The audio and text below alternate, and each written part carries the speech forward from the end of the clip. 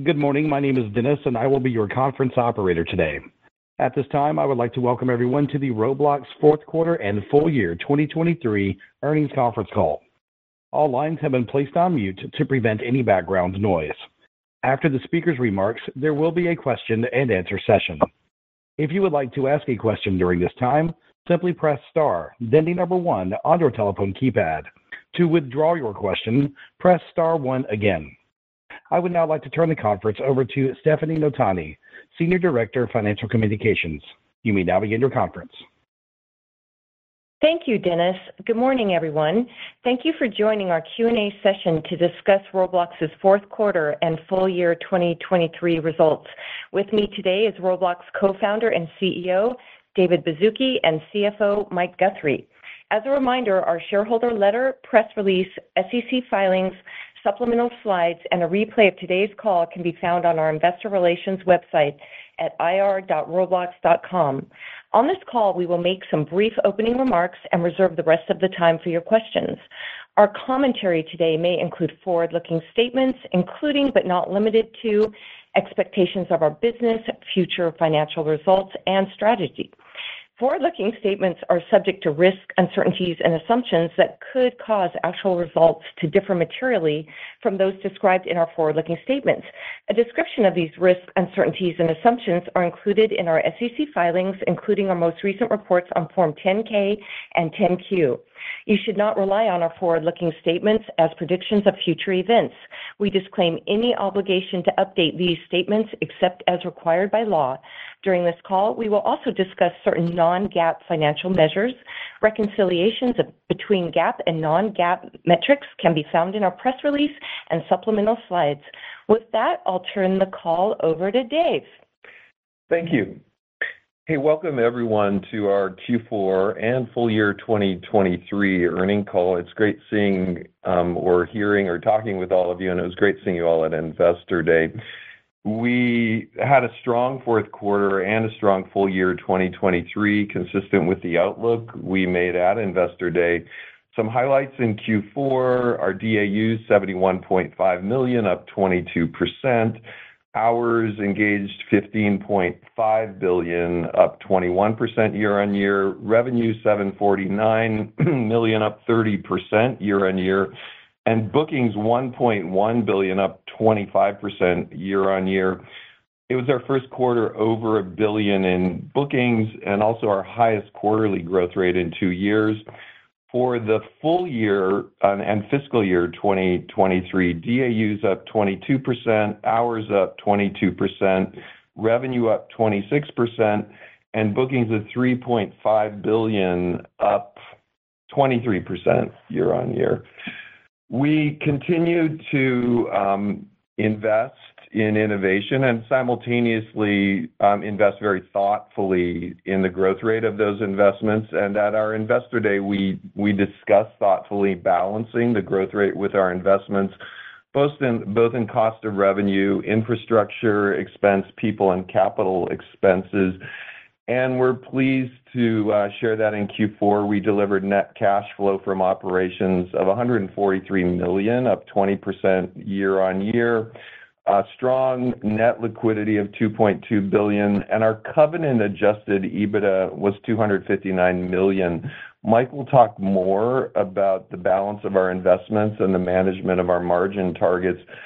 I want to highlight going all the way back to our S1, our 4-dimensional growth strategy, including all ages, international, Roblox everywhere, and a vibrant economy. And in all 4 of these dimensions, we made great progress. On all ages, our 13 and over DAUs grew 28% in the last quarter, and over 58% of our DAUs are now 13 and up. And these older DAUs are interesting and exciting for the advertising business that we're building. Our growth continues to be the result of innovation and investment in the platform, as well as our amazing creator community. On the international side, DAUs in the US and Canada grew 17%. DAUs outside of the US and Canada grew 23%. A couple highlights in Q4, Japan DAUs 45%, India Q4 DAUs up 59% year-on-year.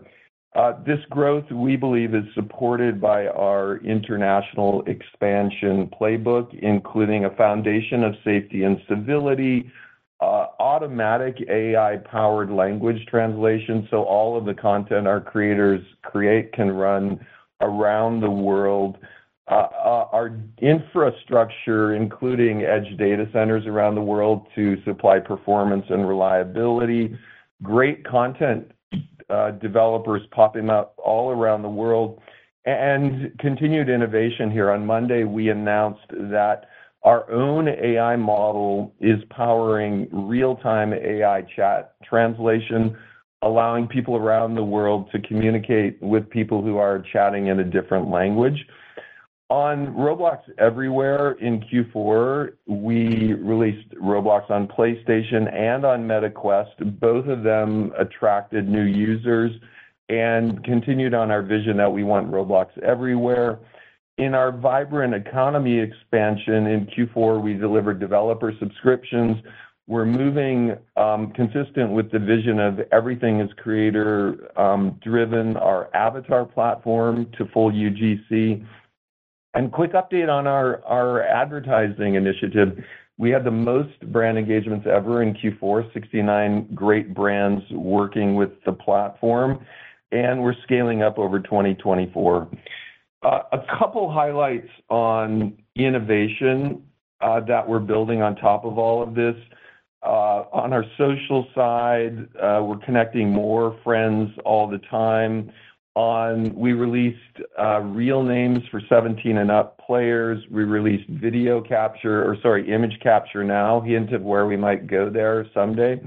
On the immersive communication side, we saw great growth in our voice DAUs. Voice DAUs are up 161% year over year, which is just highlighting our vision of Roblox connecting and really acting as a connection and communication platform.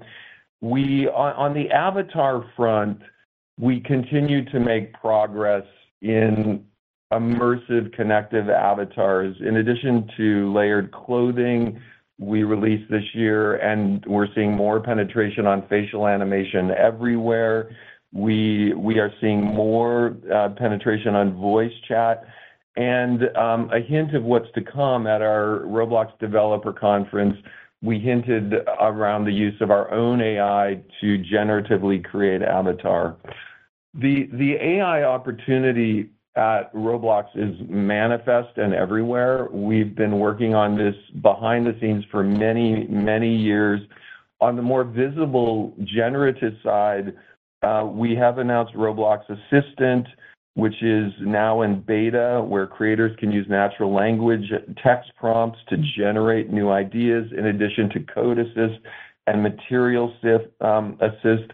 Behind the scenes, we continue to roll out more and more AI on real-time image, voice, and chat moderation, which, in addition to constantly improving quality, is also making our whole safety platform much more efficient. Looking forward, we will continue on our path of innovation and execution, consistent with what we shared with you at Investor Day in 2024. We are driving growth and engagement in DAUs. We are relentlessly focusing on the leverage we gain from raw performance, quality, and cost to serve efficiency. We are focused on accelerating monetization through advertising in our virtual economy. We are using AI both in, once again, the user-facing generative way to accelerate creation and expression, but also behind the scenes for cost and quality. And underlying this always, since day one, is our focus on safety and civility from the start of our platform to really this day forward. And we continue to be optimistic about our mission to connect 1 billion people every day with optimism and civility, not just in gaming, but in entertainment, ultimately in shopping, ultimately in social communication, and ultimately in learning and education, where we're making amazing progress as well. With that, I'm going to pass it over to Mike Guthrie, our CFO. Thanks, Dave, and good morning, everyone. Just a few quick comments before we open it up to your questions. So obviously, we're pleased with the 23 results. I'm going to reference our supplemental materials, which are on the IR website, ir.roblox.com, and some of the charts there. So on bookings, as Dave said, Q4, $1.127 billion. That's 25% growth year over year. Strength across all geographies, which you can see on page 18. Expense growth, in particular, compensation and infrastructure, are two big fixed costs on pages 12 and 13. You can see are growing at a slower rate than bookings growth, and that's yielding healthy operating margins and more cash flow from operations. Cash from operations on page 19, you can see the growth there, and how we saw good growth year over year, both in Q3 and in Q4.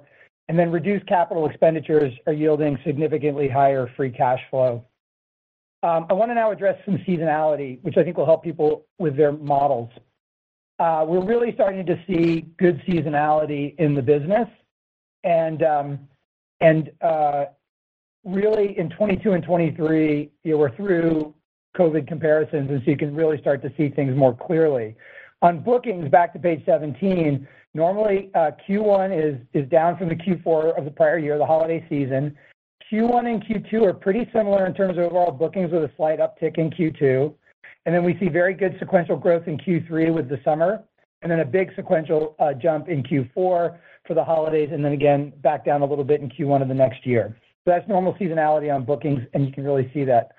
On page 19, you can start to see our cash flow from operations and the seasonality around cash from operations. Let me just talk a little bit about that. Note that Q1 is normally the highest cash from operations rather than Q4, which is the highest in bookings. And the reason for that is simply working capital. We get a working capital buildup in Q4 when holiday bookings are the highest, and then there's a big release of that with post-holiday collections. And so Q1 tends to be our highest cash flow from operations. On page 36, looking at covenant-adjusted EBITDA, it's a little bit different than cash from operations because the difference is actually that change in working capital. And therefore, the seasonality around covenant-adjusted EBITDA tracks much more with normal bookings. So Q1 is lower because we don't have the working capital benefit. Q2 goes down a little bit because we tend to grow the top line, but also invest a little bit. And we have some amount of fixed cost growth. And then Q3 and Q4, covenant-adjusted EBITDA tends to pick up with growth in summer bookings, and then, of course, hits its peak in Q4 with peak holiday bookings. And free cash flow, we'll start to see more seasonality, normal seasonality, as long as CapEx sort of matches and flows throughout the course of the year, which we think it will. Some other quick call-outs. Dave talked about DAU growth and hourly growth. Great numbers, both overall and across all geographies and with older users. I do want to call out monetization. Our bookings per DAU, which you can see on page 26, was up 3% overall, and on page 27 was up across most of the regions around the world. And then on page 28, monthly unique payers hit an all-time peak in the fourth quarter. And a big call-out, bookings per monthly unique payer was the highest of any Q4, and actually, of course, the highest in the history. And that number was up nicely over the same number this time last year. Our share count grew by about 3.7%. We'll talk a little bit about guidance, and then we'll open it up to your questions. We are obviously guiding to GAAP revenue and GAAP net loss. These are going to be a little bit difficult for you to get exactly right because of the waterfall of the deferred and the factors that go into determining that number. So those are the natures of goods purchased, whether it's a consumable or a durable, and then the life of a paying user. We're also guiding on a non-GAAP basis to bookings and adjusted EBITDA. Now, you're all familiar with bookings. This quarter, we're guiding to adjusted EBITDA, and that calculation differs from what most of you refer to as adjusted EBITDA in your Roblox models. What most of you are referring to is covenant-adjusted EBITDA. So just to clarify again, the difference between covenant-adjusted EBITDA is calculated by adding back that net charge of deferrals. And so that's what most of you are modeling to. So when you see the adjustments and you'll see in our releases, you have to add back the deferred to get what's in your models as adjusted EBITDA. Margin guidance, about 100 to 300 basis points. We talked about this at Investor Day. That means year-over-year by quarter and for the full year. So when we have variance in margin, that's okay. Just we're going to show margin improvement in each of those quarters and then overall. So for example, many of you in your margin expectations for Q4 were at about 18%. We generated about 23%. And for us, that compares to 20.3% last year. So it was about a 270 basis point increase in the fourth quarter. And then for the full year, consensus estimates were about 10% for 23. We produced 12.3%. So that's about 230 basis points of improvement. Now for the full year, and then I'll stop and let you ask questions. For the full year, the midpoint of our margin guidance would suggest 13.4% or 110 basis points higher than where we were last year. And the high end implies about 14% or 170 basis points. And for Q1, the midpoint is about 8%, which is also 110 basis points higher than where we were last year in Q1. Again, just the seasonality and the change in margins. And the high end implies 8.3% or about 140 basis point improvement. So with that, why don't we turn it over to questions? Yeah, and just highlighting two growth rates. Q4 bookings growth 25%, fiscal year bookings growth 23%. So thanks, Mike. At this time, I would like to remind everyone, in order to ask a question, simply press star and then the number 1 on your telephone keypad. We'll first go to the line of Omar Dessouky with the Bank of America. Please go ahead. Hi, thank you for taking my question.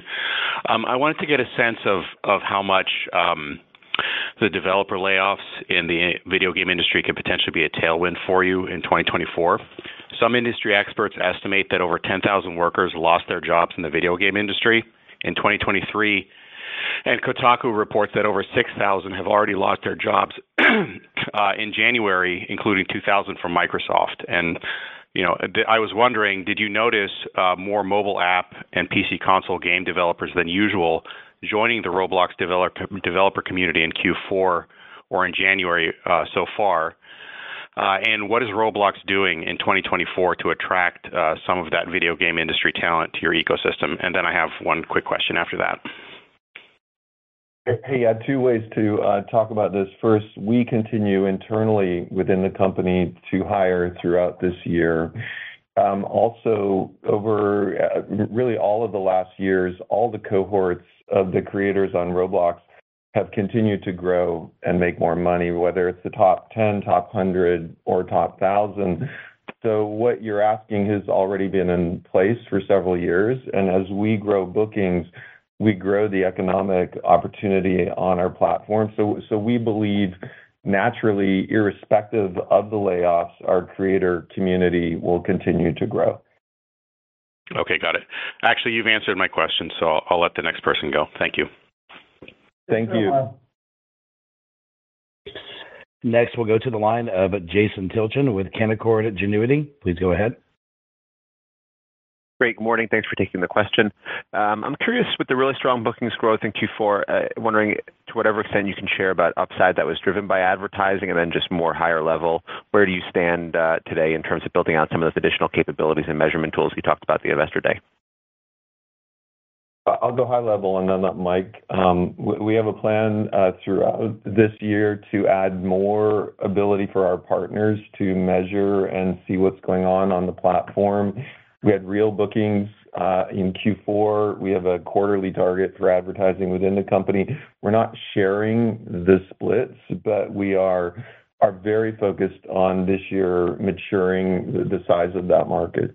Hey, Jason, we've said in the past that we're going to start disclosing specific financial data on advertising when it becomes material and really important to the financial results. And so while we're really pleased with the progress, we have not hit that point yet. Okay, great. Thank you very much. Thanks. Next, we'll go to the line of Brian Pitts with BMO Capital Markets. Please go ahead. Thanks for the question. While you continue to make progress aging up the user base, this does remain one of the biggest questions from investors. what do you attribute as being the biggest factor in attracting and retaining older users? Is it the higher quality, or is it different content? And then as you look at the audience, I'm really curious about how the different age cohorts are engaging differently on the platform. It'd be really great to hear more in terms of gameplay and spending habits between the different age cohorts. Thanks so much. Hey, first on how do we do this, I want to highlight we have been doing this for 2, 3, or 4 years already, and in several years back, the vast majority of people on our platform were under 13, so seeing the growth over 13 is a really good sign. We attribute it to such a wide range of things. Quality of the platform, search and discovery, organic growth of new, older players, existing players retaining and aging up. We do see a play habits generally of older players that might mirror what we see in existing gaming and communication markets. We can see certain cohorts that might lean in for longer engagement on a PC type experience. We can see other cohorts that lean in socially on mobile. So the good news is we are seeing patterns on Roblox that mirror really large markets, the overall gaming market, the overall social communication market. And we're, no specific thing, many things all contributing to both, I would say, retention-based growth as well as viral new player growth around the world. Hey, Brian, just to add to Dave's comments. Yeah, the growth in older users has been higher than the growth in younger users for a long time. It's the majority of the user population today. In terms of behavior, and that has been just consistent quarter after quarter after quarter. In terms of behavior, in addition to Dave's comments about engagement, the older users do tend to monetize a bit better on sort of a like-for-like basis, meaning cohorted by time spent on the platform. So over the long run, that is generally a boost to monetization. I want to highlight, one can qualitatively see the expansion of content that intuitively would seem appealing to older players, both in maybe the realistic battle genre, in the fashion and dressing genre. I've tweeted to highlight some of these properties. Great, thanks so much. Thanks, Brian. Next, we'll move to the line of Clark Lampen with BTIG. Please go ahead. Thanks. Morning. I've got two, one for Dave, one for Mike. Dave, the network effects that you talked about in the shareholder letter, is it possible to contextualize for us how much of your user base is either utilizing the voice tools or maybe some of the more recent text translation, and how much that affects behavior? And Mike, the uptick in bookings per DAU growth that we saw this quarter, should we expect that to continue? And if so, are there recent releases or maybe, economy items that are in pipeline that you'd highlight for us amongst the drivers? Thank you. I will. I don't have in front of me the voice DAU number. I shared 161% voice DAU growth year over year in the quarter. Our internal metrics, when we look at users who are using voice, show lovely gains on retention, on engagement, and on other aspects. So there is a network effect in that the more of our base that is using voice, we see other metrics go up at the same time. And Clark, on the bookings per DAU question, we will be focused primarily on bookings and bookings growth. If DAUs happen to grow a little bit faster, then that number might come down a little bit. If they happen to grow more slowly, that number will go up a little bit. On the other hand, I will say the economy team at Roblox has more compelling initiatives going on than I've ever seen. And so I'm certainly excited and optimistic about the ability to continue to improve monetization. Thank you. I would also look at that number generally again, just to just make sure seasonality, just compare like periods to like periods for the most part. Next, we'll move to the line of Ken Gorelski with Wells Fargo. Please go ahead. Thank you for the time. I appreciate it and the opportunity. I want to go back to the advertising, and I understand that it's too early to quantify, but could you give us a sense of kind of the key signposts we should be looking for as you develop the opportunity, whether it be market research or case studies with brands? And how should we think about the development of your direct sales force? Where are you in the build out of that process, and are you ready to go to market? Thank you. Yeah, I'll share the signposts one might watch. We shared anecdotally the just rough growth in the number of brands advertising on the platform. This year, you'll see from a platform point of view, more and more measurement abilities for our partners to attribute brand advertising. We have shared that we are also building experiments with physical shopping, but no ship date on that we think will ultimately create a full closed loop effect for advertisers on the platform. As Mike said, we're not sharing specific numbers on the development. In Q4, we hired Stephanie Latham, who's driving just an awesome team, and we're growing out that brand partnership team to go to market. I just met with them all yesterday, actually, and it's an amazing team. Mike, I don't know if you want to add anything on top of that. No, I was going to say the same thing. Both Dave and I had the opportunity to address the new and emerging organization, so it's growing, new people all the time, very talented, very excited. And Ken, I think one of the main points of this is what are the best ways to show signposts as we get to that revenue level that will become material. And so we'll continue to come back on that. Right now, it's the sheer number of engagements is the right way to look at it. And Dave talked a little bit about the number of brands that started to work with us in Q4, and the quality of them and the depth of the engagement is fantastic. So we'll be talking more about that in subsequent quarters. Thank you both.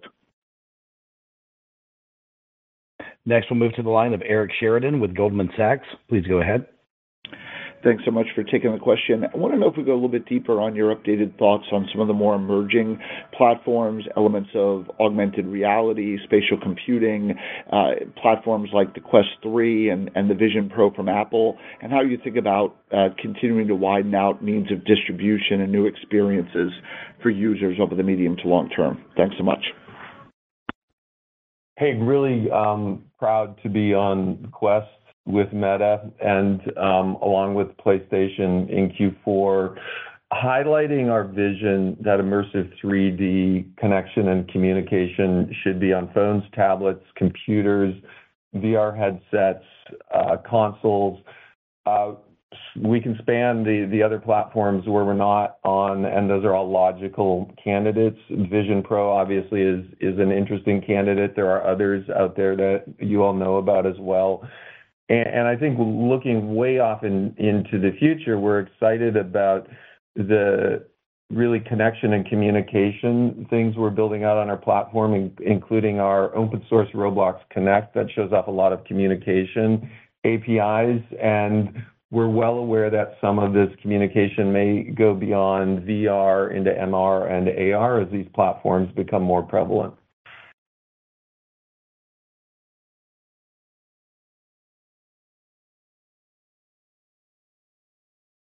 Thanks, Eric. Thank you.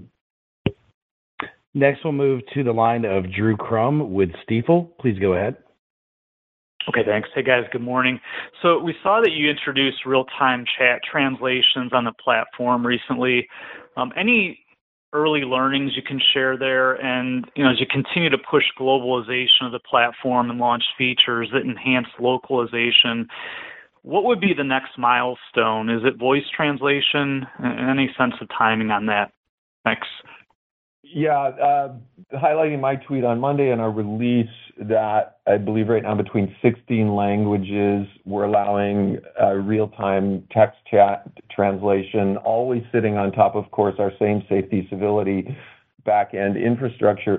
This is the first step really to some of the dreams we shared where a class in the United States might have a partner school somewhere overseas and be able to go visit them and communicate with them Also highlighting this is our own model based on our own ML platform, where behind the scenes we're building out this AI platform to support both generative as well as stuff like this translation.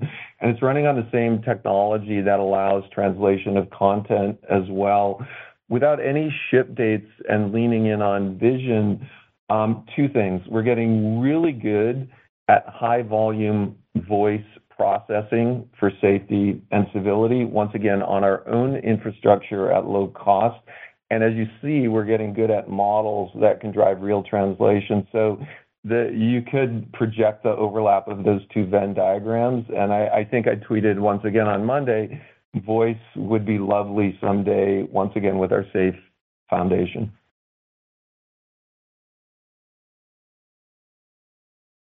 Thank you. Next, we'll move to the line of Andrew Urquhart with Jefferies. Please go ahead. Yeah, hi. Thanks for taking my question.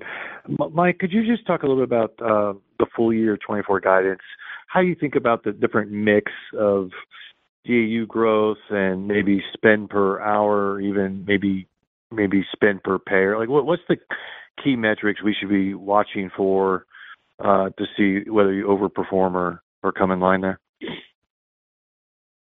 So Andrew, the forecasts that we build internally are generally driven primarily by user growth. We tend to take a conservative assumption on engagement. We have relatively high engagement on the platform, so we don't tend to forecast meaningful increases in engagement per user, even though we have achieved those over time, but we just generally take a fairly conservative view. We stay conservative on our conversion to payer numbers, and so we have tended to have a little bit of extra room there. And then in terms of monetization, we are fairly conservative in improvements in monetization, but we do forecast some improvements that we have to achieve those. As I mentioned earlier, our economy team has a lot of things that are compelling opportunities to improve monetization. We tend to bake a fairly small number of those into the models, so those are available for upside. So generally, the models that we build internally and from which we yield our guidance are focused on user growth and continued user growth. Got it. Thank you. And then just as a housekeeping question, on the covenant adjusted EBITDA, you're making no other adjustments there besides deferred revenue. So it truly is your historical adjusted EBITDA plus the change in deferred. That's correct. Yeah, that's right. And on page 36 in the supplemental materials, you can see that number. What will look odd a little bit in the letter with the guidance is adjusted EBITDA is negative because the deferred is not in there. You have to add the deferred to that, and you'll be back to covenant adjusted EBITDA, which is normally the number that we're talking about. We got it. Okay, perfect. Thanks, guys. Next, we'll move to Eric Handler with Roth MKM. Your line's open. Good morning, and thanks for the question. Mike, I think you alluded to this earlier, but your operating cash flow or your EBITDA operating cash flow conversion has been running close to about 100%. Is that a good measure to think about for 2024 and beyond? And also, what's your CapEx expectations for the year? When you say free cash flow conversion, the EBITDA of operating cash flow conversion, can you restate that part of it? Your covenant adjusted EBITDA to operating cash flow conversion is pretty much, right in line around 100%. Is that yeah, that's right. That's a good. It's just timing. That's right, Eric. It's just a timing difference, and it has to do with working capital and the timing of working capital, and it's most significant in Q1 and Q4. Q4, it's the buildup of working capital, and in Q1, it's the heavy collections that come in. So those are the quarters where there's a big difference. CapEx expectations this year are $180 million for the year, and I think in prior periods we've indicated some of that is related to real estate. It's not all infrastructure. So our infrastructure investments have come down pretty significantly. Okay. And then just as a follow-up, you are not, now that margins are expanding, free cash flow is once again nicely positive. You have the high quality problem of being on a position of having a good amount of excess cash. What's your view on that excess cash and sort of as you think about capital allocation? Well, I would say we're in a position to have a nice cash position. Whether or not it's excess for a company of our size I would say, is kind of a matter of opinion. We like having a very strong balance sheet. We like having enough capital on hand where if we needed to do something or wanted to do something opportunistic, we could do that. We're also in a nice position where we continue to invest in the business, continue to grow and invest, and we're doing that out of operations. So for now, we like the balance sheet. We like where it is. We don't really look at it as a lot of excess cash. Our capital allocation is really investments in infrastructure and engineering and product, and we're able to do that out of the operating cash flow of the company. So that's a nice place to be. Thank you very much. Thanks. Next, we'll move to the line of Brandon Ross with Lightshed Partners. Please go ahead. Thanks so much. One of the tools that you've introduced into the economy has been subscription. Just wondering if you see that as an important monetization tool and how that may impact developers' abilities to create new types of experiences. And in general, when you roll a new tool out for developers, how long does it take for that to kind of be integrated into how developers create new experiences? Like, what's the lag there? Yeah, we're not breaking these numbers out, but subscriptions are very consistent with our vision of creating a platform where a lot of developers have optionality on how they monetize. We saw I don't know if we shared, you could probably go in and figure it out, what % of the top 20 creators on the platform are now offering in-experience subscription, highlighting that we've seen good adoption amongst our creator base. And these subscriptions allow an individual creator to create a recurring revenue stream, whether the user is using mobile payments or credit card or other recurring type payments. We believe this will contribute to long-term monetization on the platform. We're not sharing the breakout. Mike, I don't know if you have any. No, we also think it'll contribute to retention, and the developers, obviously, they're free to implement it as they want. I don't think there's, Brendan, to your second question, I don't think there's any pat answer on time it takes developers to absorb things that we've created for them. They all will do that at their own pace based on how they think that works for their own business. Ultimately, our job is to give them the visibility and the tools to build, and they roll them out as they see fit. And then, obviously, Apple made some changes in the EU to App Store take rates and such. Does that impact you at all? A couple of highlights on this across all of our store partners, whether it's Microsoft, Google, Apple, Amazon, and others.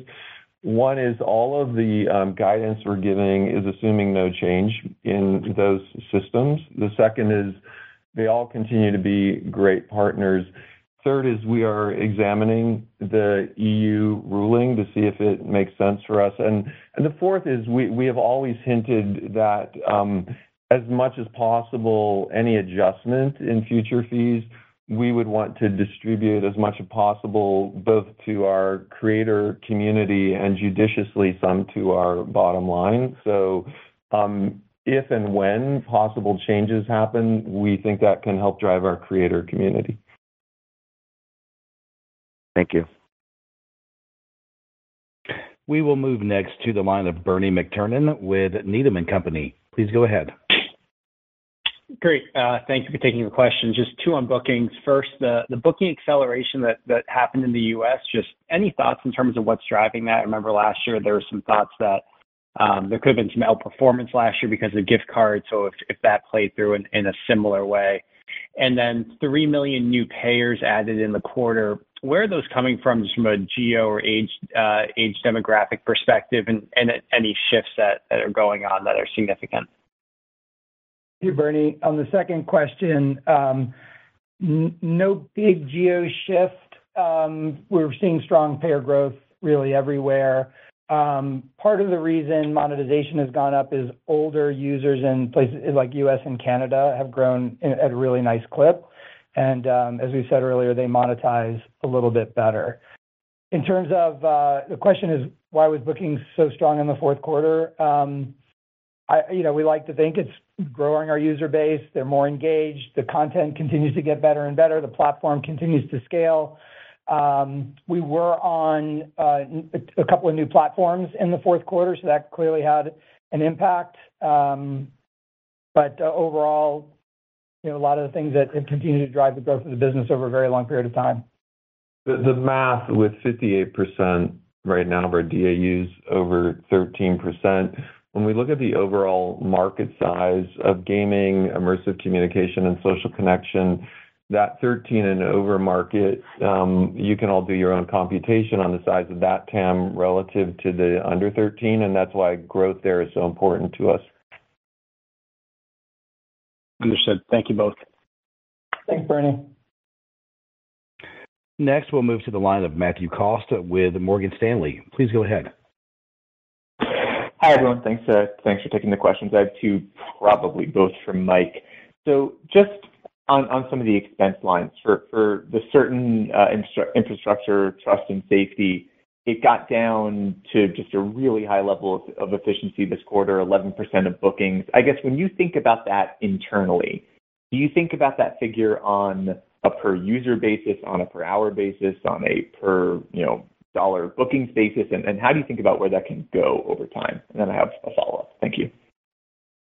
How we look at it on all of the above, ultimately, it's cost to serve is the metric that we use, and it's the metric that the team owns, the infrastructure team owns, and so they're working hard to drive that down. It is, like you said, it's about 11% now. Ultimately, with higher efficiency, more use of artificial intelligence, we see that as a high single-digit number over the next few years. It's been a good source of leverage recently, and we still think there's more to do there. Great, thanks. And then on the developer exchange fees, you gave some good color just a few minutes ago about sort of reinvesting any savings on the cost of revenue side into DevX, so that's clear. But just DevX on its own, I think, was below 20% of bookings this quarter, very slightly for the first time in over 2 years. I guess anything you can say about the drivers there, and then, all else equal, do you expect it to still be a number that rises as a percentage of bookings, even if nothing changes on the App Store fee side? Yeah, DevX is almost exactly where it was this time last year in the fourth quarter. So it's about 20. It was about 20% last fourth quarter, about 20% this fourth quarter. So I don't see a major change.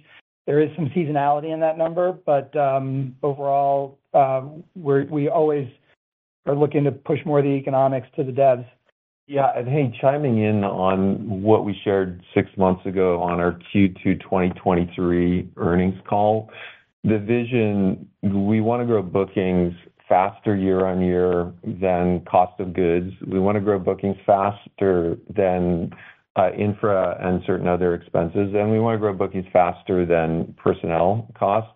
That leaves 2 areas, both our bottom line as well as our creators. And the more efficient we are with the first 3 things, the more we can look to possible future expansion on the last 2 margins, developers and our leverage. Thank you. That's really helpful. Appreciate it. I think we probably have time for one more call. Thank you. Today's final question comes from the line of Andrew Marok with Raymond James. Please go ahead. Thanks for taking my question. Maybe to come back to a question that was touched on in a bit of a different way earlier in the call. I know it's not necessarily an input for you guys rather than an output, but any particular drivers on the average bookings per DAU growth, particularly looking at Europe and rest of world, both of which were still pretty strong and both accelerated in 4Q? The longer payers are on the platform and users are on the platform, the more they tend to spend. We have a very nice mix of older and younger users. With older users growing around the world, they tend to spend a little bit more. And you can never underestimate the importance of great content on the platform. So that's our developers building great stuff that people are paying for. So it really is a trend that's been moving in the right direction for a while. And as I said earlier, our economy team has a number of initiatives that they're working on to continue to improve that number. Yeah, and complementing that on the economy team angle, there's a lot of hygiene just on payment providers. I also want to highlight that on a biz dev sense, prepaid cards wherever we can around the world has also made enormous progress in the last year. Great, thank you. Well, thank you for joining us today, and that's a wrap. Thank you, everyone. Thank you, everyone, for joining the Roblox fourth quarter and full year 2023 earnings conference call. Thank you for your participation. You may now disconnect.